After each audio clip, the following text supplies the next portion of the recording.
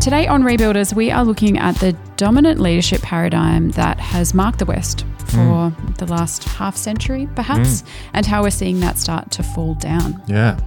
We're going to be looking at really what is the big superstructure that influences our culture. Where are we at? How have we been shaped at a global level, but also a personal level? And how this plays into things like discipleship, leading people. And we talk about Emmanuel Macron in it, but also a big picture view if you really want to understand what is happening in the world. Yeah. Hopefully it's a helpful episode for you. If you want to get a list of any of the resources that are mentioned, books and articles, etc., that are mentioned in the episode, you can subscribe to our mailing list by heading to rebuilders.co. Let's get into it. Hi, welcome to Rebuilders. My name's Liddy and I'm here with Mark and Daniel. How are you both going today? I'm very well, thank you. I'm in a post-Easter recovery period. Oh, yeah. What exactly are you recovering from, Mark? I think it's just too many. I didn't have stacks of hot cross buns. I had a few, but chocolate. I just think. Yeah. Again, too, this could be something we can put to our international listeners. But my sense is that Australians eat a lot of chocolate at Easter and a lot of hot cross buns. Carbs and sugar. Yeah. The delightful, And it has zero impact on your bodies and sleep and general health. So Yeah. Zero. Did you say? I did some research over the weekend. Yeah. What did you find? Yeah, zero impact. Hot cross buns and chocolate. Yeah. He's definitely being facetious. Oh, thanks for ruining. I just was about to Just go and gorge yourself again. I was going to do a victory lap at the studio. I watched the episode of Seinfeld last night that where with the low-fat yogurt. Oh, yes, and they're yes. all convinced that It's good for them. yeah. Yeah. Yeah. No, Great episode. for anyone that does look to Rebuilders for health advice. Yeah, this is the point. We're not First giving of all, medical we are health not. advice. Not qualified to do such things. My sleep just goes out the window when I'm just carbing up and sugaring up. Yeah. So anyway, today, new day. It's a new day. Gonna get the salads and veggies. Get Do my you, sleep do, back you in eat, routine. do you eat that stuff before bed? What? Sugar Just and gnaws carbs. on some celery. Bit spaghetti carbonara before you sleep. It's like Steve Carell in The Office. He does his charity run. Oh, yeah, carb loads. Lydia Yeah. has no Yeah, idea. I don't get it I because I didn't don't. get your Seinfeld reference, so Yeah, that's all right. anyway. We're starting today's episode with sitcoms. Sitcoms galore. But today we are taking a different route to last week's episode. I just want to say before we get into it, thank you to everyone who has sent us emails and given us feedback and shared stories of what's happening in your different contexts across the world. It's so encouraging. Yeah. And we're just really thankful to hear what's happening. Something is afoot. Yes, very much so. Yeah. So, yes, it is a privilege to be a part of all of that. So let's keep sharing those stories. But today we are going to be looking at one of Mark's favourite topics at the moment, neoliberalism. Yes. But as always on this podcast, our aim is to help you as leaders, Christian leaders, lead and disciple well in this age. And that part of that is understanding the culture and knowing how to navigate that or having a go at how to navigate that. And we've used this term many, many times, grey zone. We are very much still in this grey zone, this sort of time between eras. And we've talked a lot about grey zone dynamics and what's typical of these kind of transition-y moments. So we're going to explore that neoliberalism as part of that. Yeah. So to help people understand, I think the real, you can talk about this stuff and it gets very academic, but I think the real heart behind this is trying to understand the cultural moment we find ourselves in. And it's not easily done because history is being written. And I actually also do think that there is a shadowiness to our current culture. There is the maxim, which we've repeated numerous times on this podcast, that if you want to ask a fish for the definition of water, don't do it because they just assume it. So I think that's true of all cultures, that often people in their own cultures don't see them. But I think there's particularly something about our culture where we're in a very defined culture, but we don't actually understand those definitions. We struggle to understand, where power really lies and how cultures are formed. So part of, my reading is always trying to understand that and think about that and research that. And because I think it's absolutely key, because if we're going to do ministry in this time and we're going to disciple people and share the gospel, understanding that is really key. So just to give a brief sort of little background. So the word neoliberalism is thrown around a lot, often around in terms of economics. But I like Gary Gerson's definition, which is that he wrote a book called The Rise and Fall of the Neoliberal Era. I think it came out last year to much acclaim. And he basically uses it to describe the order of the era of political order that we've lived through, really probably since the 1970s. He talks about the fact that when you had the Great Depression in the 1930s, you then had this particular new political order begin in the world. What's political order? Political order is when there is a dominant ideology in the world which influences not only governments but also influences institutions, popular culture, how people think about the world. And he makes this point that when a new political order comes in, it's so powerful that those opposed to it have to operate on its terms. So really what happened was, after the chaos of the Great Depression, you then had governments had to step in, and governments managed a lot more. And that was really the rise of what you would almost call the welfare state. You saw across the world that idea that so many people had suffered through the Great Depression, also through the horror of World War I and World War II, that this sort of new economy, new way of seeing the world emerged. And I talk a little bit about this in Non-Anxious Presence. And this is really what birthed the American century. And that then began to run aground in the 1970s. So effectively, that period was there was very low unemployment. There was lots of energy in the world, oil and gas, that particularly in the Anglo world, governments could provide a lot for people. And that's began to run aground in the 1970s when inflation came. America was involved in a war in Vietnam. It borrowed a lot of money to fund that war. And you had the oil shock where the OPEC nations decided to punish the US for its support of Israel. And all of a sudden the world went into what was called stagflation, where you had very low growth, high inflation. Does this sound familiar to anyone? And, there was this response to that. And what they did is they went back to some earlier ideas. I can talk about that in a little bit. But a new era was born in the world. We moved from the political order, which really was in the mid-century, to a new kind of order. And you had the rise of people like Ronald Reagan, Margaret Thatcher. And it was this world which most of us have taken for granted, where the economy grew. There was a cutback on a lot of regulations, and Ronald Reagan had the famous sort of statement that we need less of government. I'm just sort of paraphrasing, and the world was one which citizens increasingly became consumers. Individualism grew, and the economy in some ways seemed turbocharged, and that I think has gone from the 1970s till probably maybe the global financial crisis in 2008. Yep. And we're in the midst of that era ending. And some of the things that upended the last era in the 1970s, such as inflation, is back. We have some energy crises again in the world, partially caused by the Ukraine war, but also our transition to a green economy.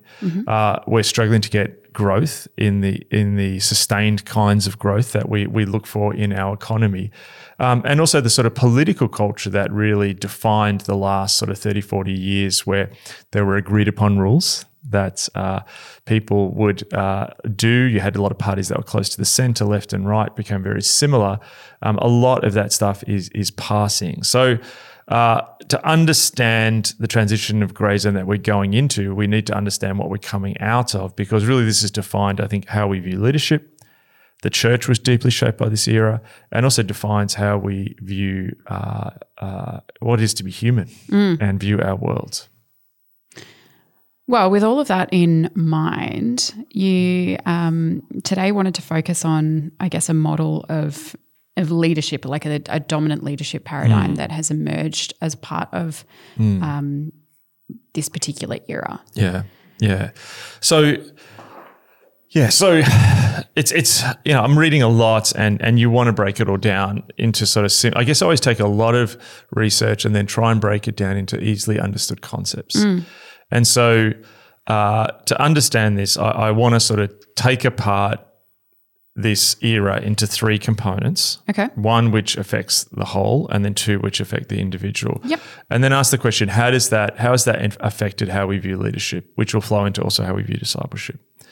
So up front, the headline is that really the last 30 or 40 years, our model of leadership has been primarily a model of management rather than leadership. Yeah, okay.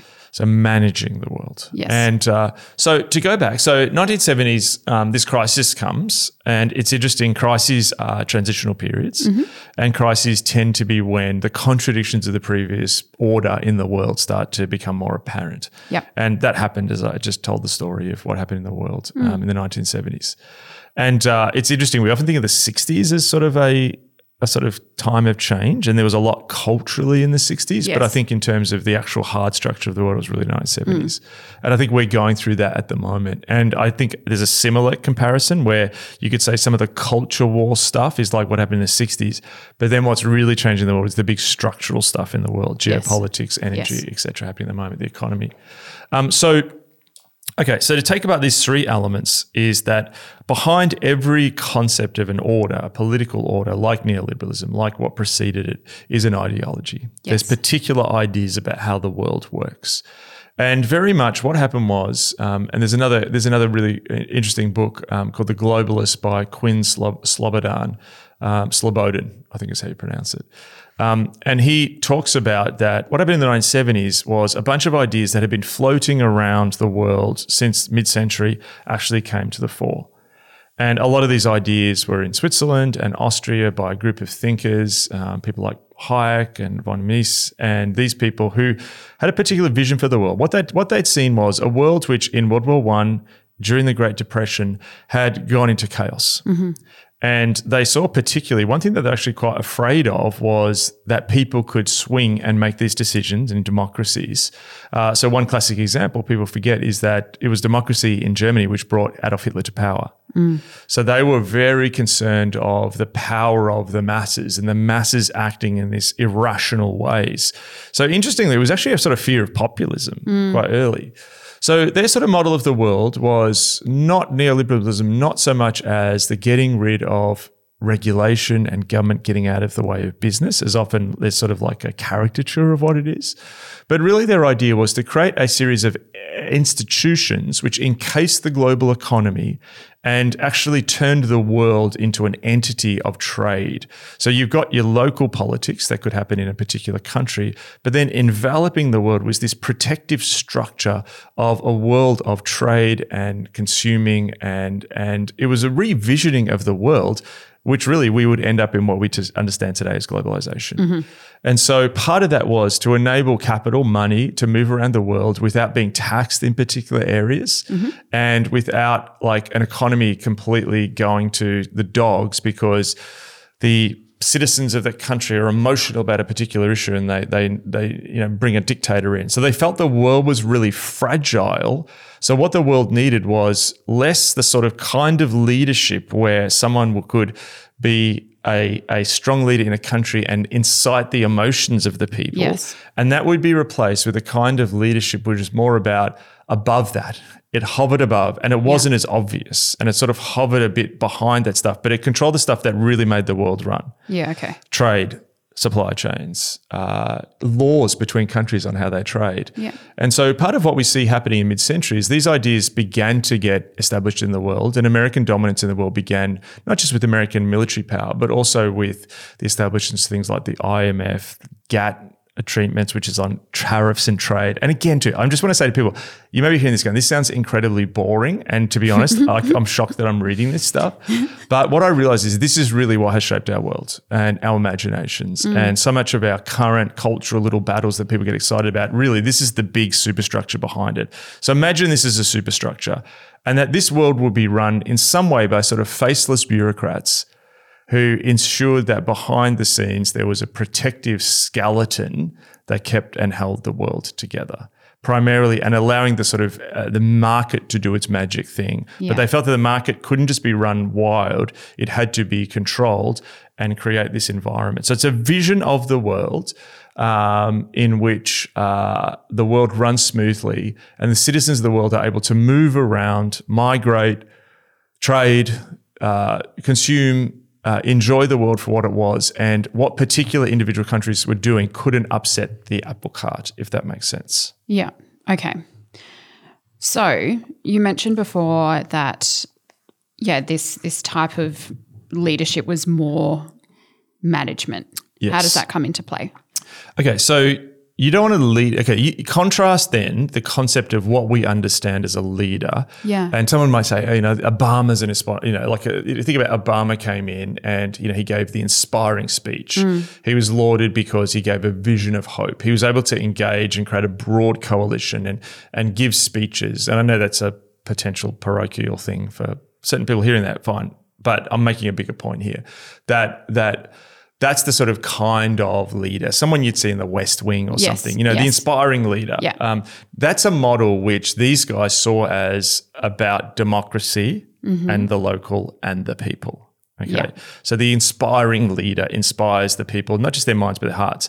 This was a different kind of leadership, which was above that, which was about the people who really made things happen, and it was about management. So managing this very complex world that they felt the average individual didn't understand, and managing that in a particular way. But what's really interesting as well, using technology. So again, if you want to go like old school listeners to Rebuilders, remember our early Networked World episodes. And this was this cybernetic, which is a word that again grew up in the mid-century of the world is a network of nodes, of people connected. And it's connected through the potentials of technology, which is expanding through telephone wires and cables, and the internet very much is born of this ideology.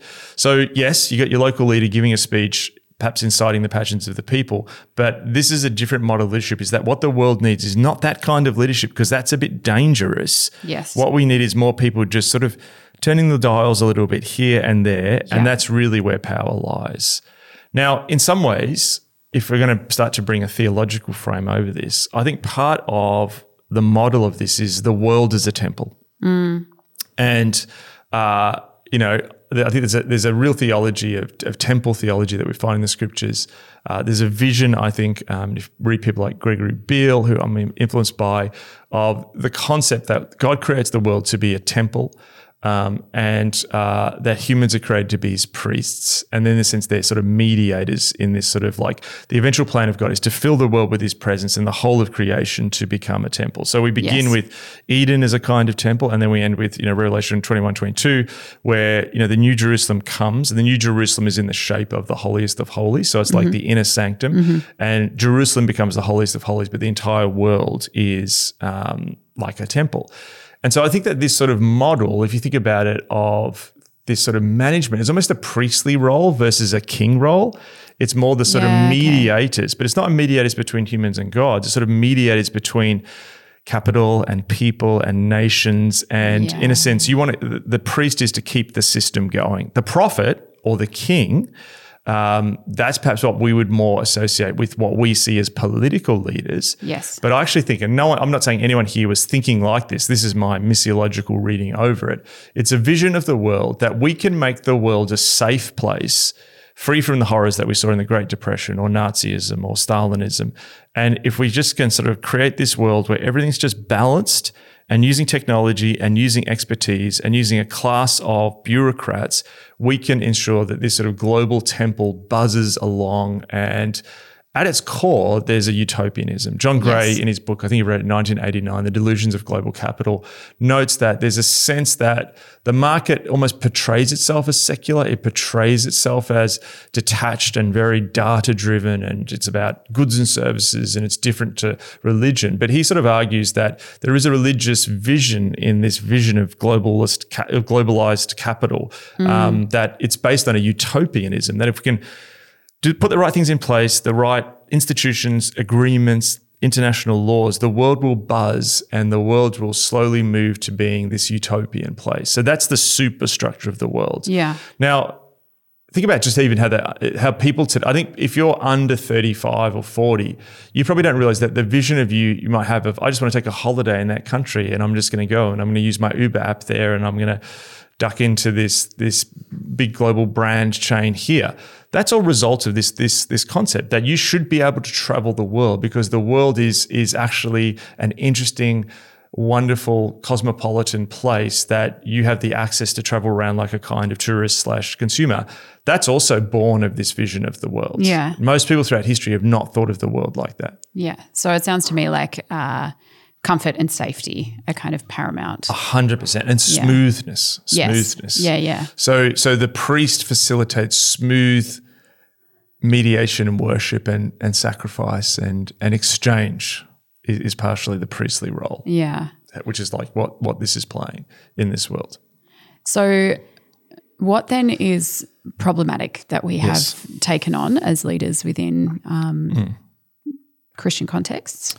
Yeah, so this is, it dribbles down into the entire culture and trickles down. And I think there's a sense also where very much this sort of managerial, bureaucratic kind. Look, I don't want to disparage bureaucrats or managers here. There's an importance thing where we need people to ensure that things run well. And I love living in a place where things are run pretty well.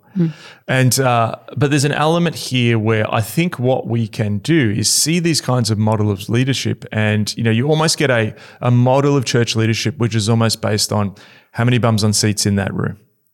How many services do we run? How many programs do we do? How do we make the programs efficient? How do we do this online service in this particular way? And you get this very data-driven, and some of the church growth movement in perhaps some of its excesses, I think falls under this, where you're also creating a space for consumers of religious goods and services to gather in these spaces. And it has many of the senses of this world that we're talking about. So what that means is there's a kind of leadership where one is less inclined to make difficult leadership decisions if that upsets the sort of smooth running of things. And often in churches, you'll actually see this becomes a bit of a tension point between people who are trying to lead spiritually and then the sort of bureaucratic class of perhaps that church or even perhaps the denomination. Yeah. So then what's the answer to that? Is there an answer? So I think that often how these things work out is, well, the first thing we need to go back one step is that this political order, we're entering into grey zone because this political order is failing. Yeah. Now, just give you one story from the news. So yesterday, Emmanuel Macron, the French president, made a trip to China and met with the Chinese leader, Xi, and basically it was originally people thought it was going to be about brokering a peace deal for Ukraine, and using China's influence over Russia to broker a peace deal. And Macron, if everyone remembers, also made a sort of dash to meet with Putin just before the onset of the Ukraine war. Now, this story is really interesting in what it tells about the whole story. So number one, Emmanuel Macron flew away to that trip as there was significant unrest in France. This is because they're wanting to bring down, raise the retirement age. And there was huge protests across France. These are not the first set of protests. There were protests earlier by the Yellow Vest movement, as it was called. But what this was about was the fact that the model that France had of a European state able to pay people things like pensions at an earlier age is very much from that earlier political era where you had a large baby boomer demographic, a significant tax base. And interestingly, Macron comes from very much the French financial world. And in some ways, what you have is the neoliberal president trying to lead France into a new era where a lot of the population's imaginations are shaped by the previous era. And so you had over, something like 3.5 million people hit the streets in France. And so they burnt down his cafe. They actually stormed the offices of the giant sort of investment firm, BlackRock, which seems like owns half the world at the moment. So you've got significant unrest in France. because the era of neoliberalism is starting to struggle with significant contradictions that are being thrown up.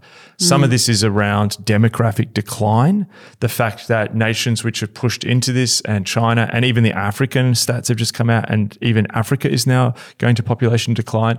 The world that has been in the neoliberal era is heading towards significant population decline, which in some ways that might be good for the environment, but it's going to be really disruptive socially and economically and politically.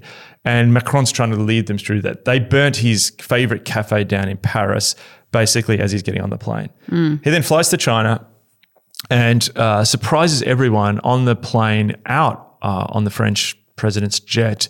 He gives an interview to Politico and basically talks about the fact that Europe needs to step away from America and be this third pole in a multipolar world. Now, the neoliberal vision really was facilitated by a unipolar view of the world, where America was the dominant force in the world, ensuring that all of these institutions, that international trade, all of this could flow smoothly. The dollar was at the top of that as an international trading currency. And then Macron surprised everyone by talking about the fact that even America's sort of dollar dominance needs to be challenged, that America's commitment to Taiwan needs to be challenged.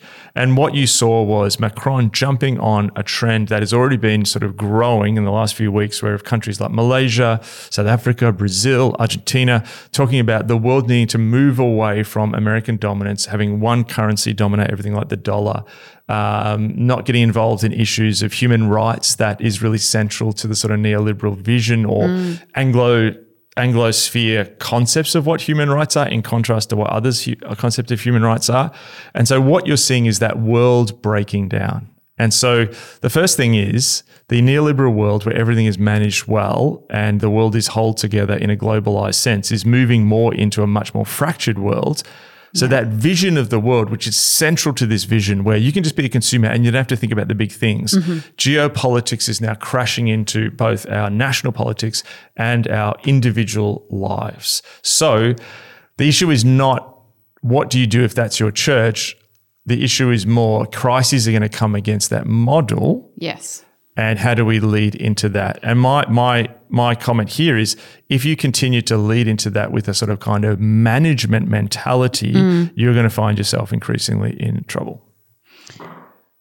So what's the mentality that we're going to need to adopt to explore or to navigate this and lead well?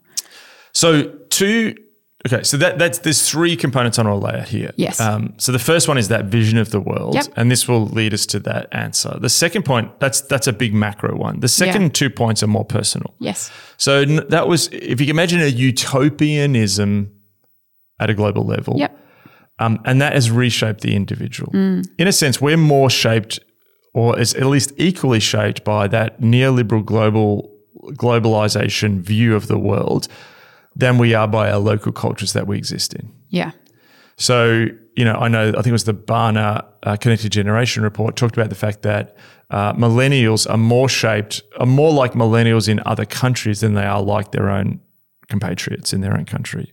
Yeah, wow. So the neoliberal world is shaping the imagination. So how does that shape the individual's imagination? In two particular ways. The first one is a vision of the world where the individual previously and the family and human relationships were seen as separate to the economic sphere. There was the economic sphere of trade and capital and all of that, and that was out there. And then there was almost this place you could hide from that, which was individual relationships, your own personal life, the family, et cetera, et cetera. But really what neoliberalism did was begin to see the individual as a component of that economic world. The economic reading of the world came into the individual. And so what that meant was the individual's life could be optimized, like a company could be optimized, or a production line. And you even think about, say, like dating apps where people will mark themselves on a series of different likes, and the complexities of a human is reduced down to almost into these data points that we would previously look at a commodity around. That then flows naturally into algorithms and the management of people through algorithms and our connection to algorithms in this time and place. But ultimately, I think what it means is the vision of neoliberalism was to make a more efficient, profitable, technologically run, managed life where profitability was optimized. Yeah. Now, that that worldview has then been placed over the individual. Just look at how we talk about self-help now. We talk about life hacks. There are people like Tim Ferriss, like here's the tools of the titans of, people in Silicon Valley, get up and have this drink in the morning. You should do the same. You should do a high impact training for 15 minutes. Here's the way to maximize your money, maximize your love life, maximize through mindfulness, even your inner mental health. And so what this has done is it's given, like, just as, I was talking to someone who worked for a organization that was helping people with disabilities. And they talked about how 15, 20 years ago, it was very communal. It was very relational. You got to spend time with the families of people coming in who were, experiencing this disability. And but what had happened was, as neoliberalism had come in, it was more about seeing this entity, this community entity, as a business, and profitability. Long-term staff were sacked, and people were brought in who were marketers, and people felt like they had less time with the people they were called to work with. A lot of people working that were questioning themselves. This is not why I got into this. They said it's not as enjoyable anymore. So that's what happens to institutions in neoliberalism, but that also happens to us as individuals. Yeah. I think a lot of talk about burnout culture is actually about this mentality, rather than people sleeping less or working less. There was an article, I think it was in the Times in the UK over the weekend, that actually people are sleeping more and working less than they were like 15, 20 years ago, but we're more burnt out. You talk to people who are working 3 days, they feel burnt out, because this mentality of continual life optimization is, I think, one of the ways that our lives have been profoundly shaped by this neoliberal vision, which is not named but hovers in the background. So the danger is that when you're bringing a managerial approach to leadership, you can have people who are in your church, and what they're looking for is a kind of you as a kind of life coach, to help them maximize and optimize their life. Yeah. Now, the minute that doesn't work for them, they're going to find another branch or another brand to find that from. Or they'll rally against, right? Well, that comes into the next one. Okay, great. but good thinking ahead. And I think you were talking to me, Daniel, and you've got more expertise on this because I haven't heard, but John Tyson gave a talk recently about resonance. People looking for resonance versus obedience. Do you feel confident to relay John's thought there? Because I think it intersects here. Yeah, it's from a message, a sermon he gave sometime last year, but he just had a little line in it around, I think he just said, resonance isn't obedience. So just to resonate with something isn't actually the goal. It's in the way of following Jesus, obedience is the goal. Yes. So it's not enough to be like, oh yeah, I resonate with that and I get that and that feels good. It's actually, there's more to it than what Jesus invites us in. And if you think about it, you bring that to this concept that what people then can be looking for is things that resonate with their program of optimization. Yes. And if your church resonates with what they see as their goals and programs of optimization, to have a place where I can, send the teenagers, and this has helped me like some life hacks to give me a bit of community, even though neoliberalism continually undermines community, that is a place will resonate. But the gospel collides with our expectations. The gospel undermines and subverts often our life plans. So when you get to this point where you're leading people into spiritual growth, and we talked about Leadership on the Line and Heifetz and Minsky's book, I think it is, where actually the leadership is often leading people into areas where they're going to feel like they're taking losses for the sake of growth. Yeah. All of a sudden, you start to run aground here. And also, the other thing that just of note is, what we've seen over the last few years, if you think about the global financial crisis happens and they brought in the experts, Timothy Geithner and Ben Bernanke, and through quantitative easing and stimulus, they got us out in a sense of the global financial crisis. It could have been much worse, but it's the sort of triumph of the managers. You look then at COVID, very much a lot of the conversation around COVID was leaders trying to manage their way through this global health crisis. And, we experienced that. And, part of almost people in Australia we want maximum freedom, minimum infections. So we'll go with the government's plans to sort of manage their way through this. And seeing governments do almost more unprecedented things like lockdowns which they've never, not seen since the Spanish flu, in a sense, to manage everything through it. Then coming out of that, managing the economy again. Well, what did the experts do last time? We did stimulus, so we'll do that again. But now we've got a financial crisis through inflation. How are we going to manage our way through that? The Federal Reserve are going to do that.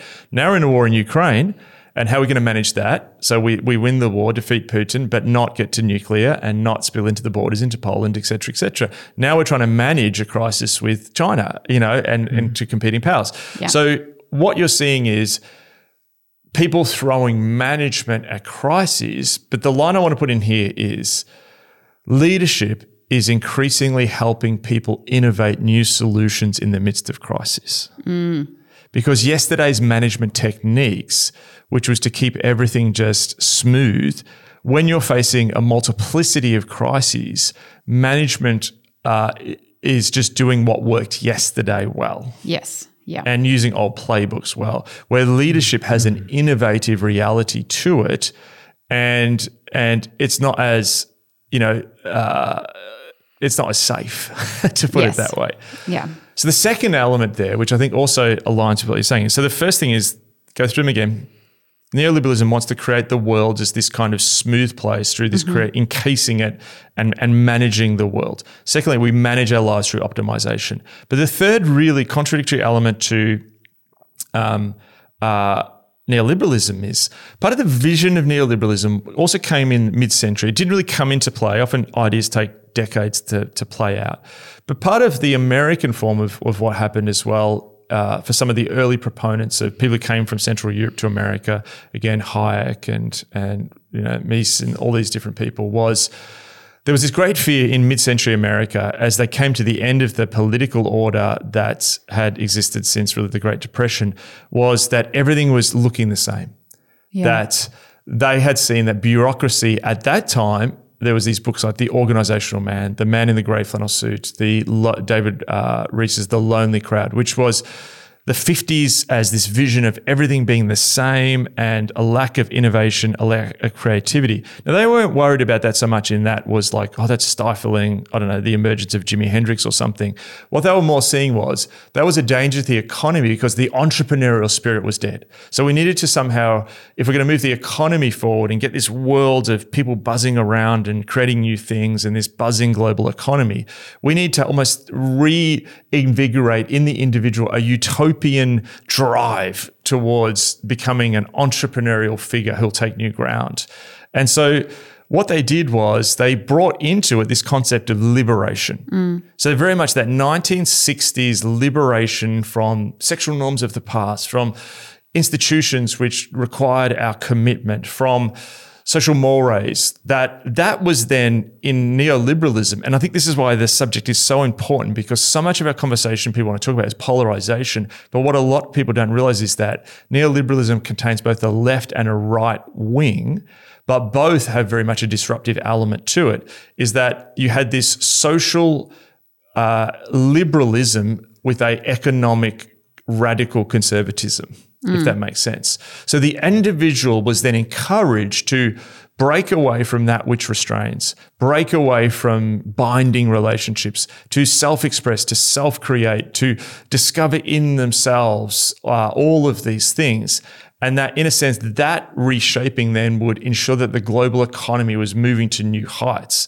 Now, where that comes in as well is that's in people. So again, the church, which is trying to move people towards discipleship and community, people desperately want to optimize community, but they've got this contradictory drive towards liberation from community. Yes. So I want community as a hack when I want it, but I'm driven by this deep cultural reality to continually self-create and change and not be bound, and to keep moving and keep discovering and actually self-create versus be discipled. Yeah. And you see that play out in a number of different ways. And I think, coming back to the point that I made before, people rallying against the strictures of organizations. We're seeing that everywhere. We've talked about it totally a number of times on this podcast. Can I just give one example? One example please. of that is, there's an article in our paper, and I'll try and find it here, of just more and more teachers who are leaving the profession, wanting to leave the profession, because they're called to do two things. On one level, they're called to optimize. They live in a school environment which is less about community, more about profitability and efficiency and productivity. So they feel that pressure. Secondly, people want to optimize, so they send kids to the teacher to be a social worker, to be a sex ed, like to help them with all kinds of various health challenges, autism, all this sort of stuff that's going on. And so that puts the pressure on the teacher. But then also the teacher's dealing with the reality of liberation, where they've also got kids running around the classroom swinging their hoodies above their heads and carrying on, because we've been taught to liberate ourselves from the bounds of authority and this. So there's increased sort of like social, the mores of like obeying authority or being conscious of what other people might be thinking. So you've got this radical individualism alongside an optimization. And those two things actually go against each other. Very much so. In a contradiction. As someone schooled in teaching. Schooled in teaching, is that the right term? Yeah, you can go with You've that. experienced this personally. So my sense is, how do we lead into this? We're running into a crisis with this stuff. It's falling over. Now, I can't give you the 5 points of what we should do, but what I can give in the spirit of rebuilders is this is going to be ground up, emergent answers are going to come from people. I think just understanding the context is helpful first of all. But I think leaders present a particular vision, and then they see those who are willing to go towards that. And I think that we need to bring that back. That we're not going to manage our way through this crisis, because yesterday's problems are not tomorrow's solutions. And, I think there's an element where there's people who need to realize that they're going to be writing a unique set of solutions, and dependency on God becomes really key. Understanding that conflict is going to be normative going forward. Understanding that people's our understandings of self-optimization need to be subverted and challenged. Our understandings of liberation as an endless telos in one direction, where we just continually self-explore. There's two things happening that. There's people who are pushing deeper into that, and other people realizing the fall of that. Just this weekend, I think of stories I've heard of people who have walked away from church because they just want to ride that self-exploration thing to the horizon, and other people who have gone further than them and collapsed in on themselves and are turning up to church for the first time. Both of those things are going to happen in this time. So I believe that we're going into this stage where there's going to be like stacks of disruption, but also tons of creativity. And part of the question is, how do we lead our people in this versus just managing in the same ways, which are not, as I said before on this, the definition of insanity is doing the same thing and expecting different results. Well, it's an interesting time ahead. Yes. And I wonder how important it is to look to Jesus as, not I wonder how important it is. It is important to look to Jesus as the example of a leader who was creative and innovative. He went against or challenged and uprooted all of the expectations of the age, the management paradigm of that particular context. Well, I mean, one thing as well I would add as well is, we've just done a series at Red on Prophet Priest King, and in some ways, if the global, I think almost every ideology is a poor version of biblical temple theology, and so I talked about before almost that managerial thing of almost like a priestly role at the bureaucratic high levels. I think rediscovering the prophetic office. Rediscovering when to speak into these things in a way which calls people back to the word. Versus the sort of management manuals of our day. Secondly, that's really key. Secondly, also the idea of kings and queens, the dominion, is probably the one I realized as we were preaching that series that people today least equate with. Because we actually think the bureaucrats are going to make this all we don't actually want a leader or a king or a queen to tell us what to do. We just want bureaucratic sort of manages to make everything smooth and make our Uber Eats arrive and get the exact so we can meal still want. have the choices. We just don't want to be told what to do. Because we're actually the king or queen in our mind. And so I think part of also there's this sense of the essence of a king or queen is dominion in a biblical sense, not dominion in a worldly sense, dominion in a biblical sense. And I think there's a rich vein of what it understands to take responsibility for your life versus optimization.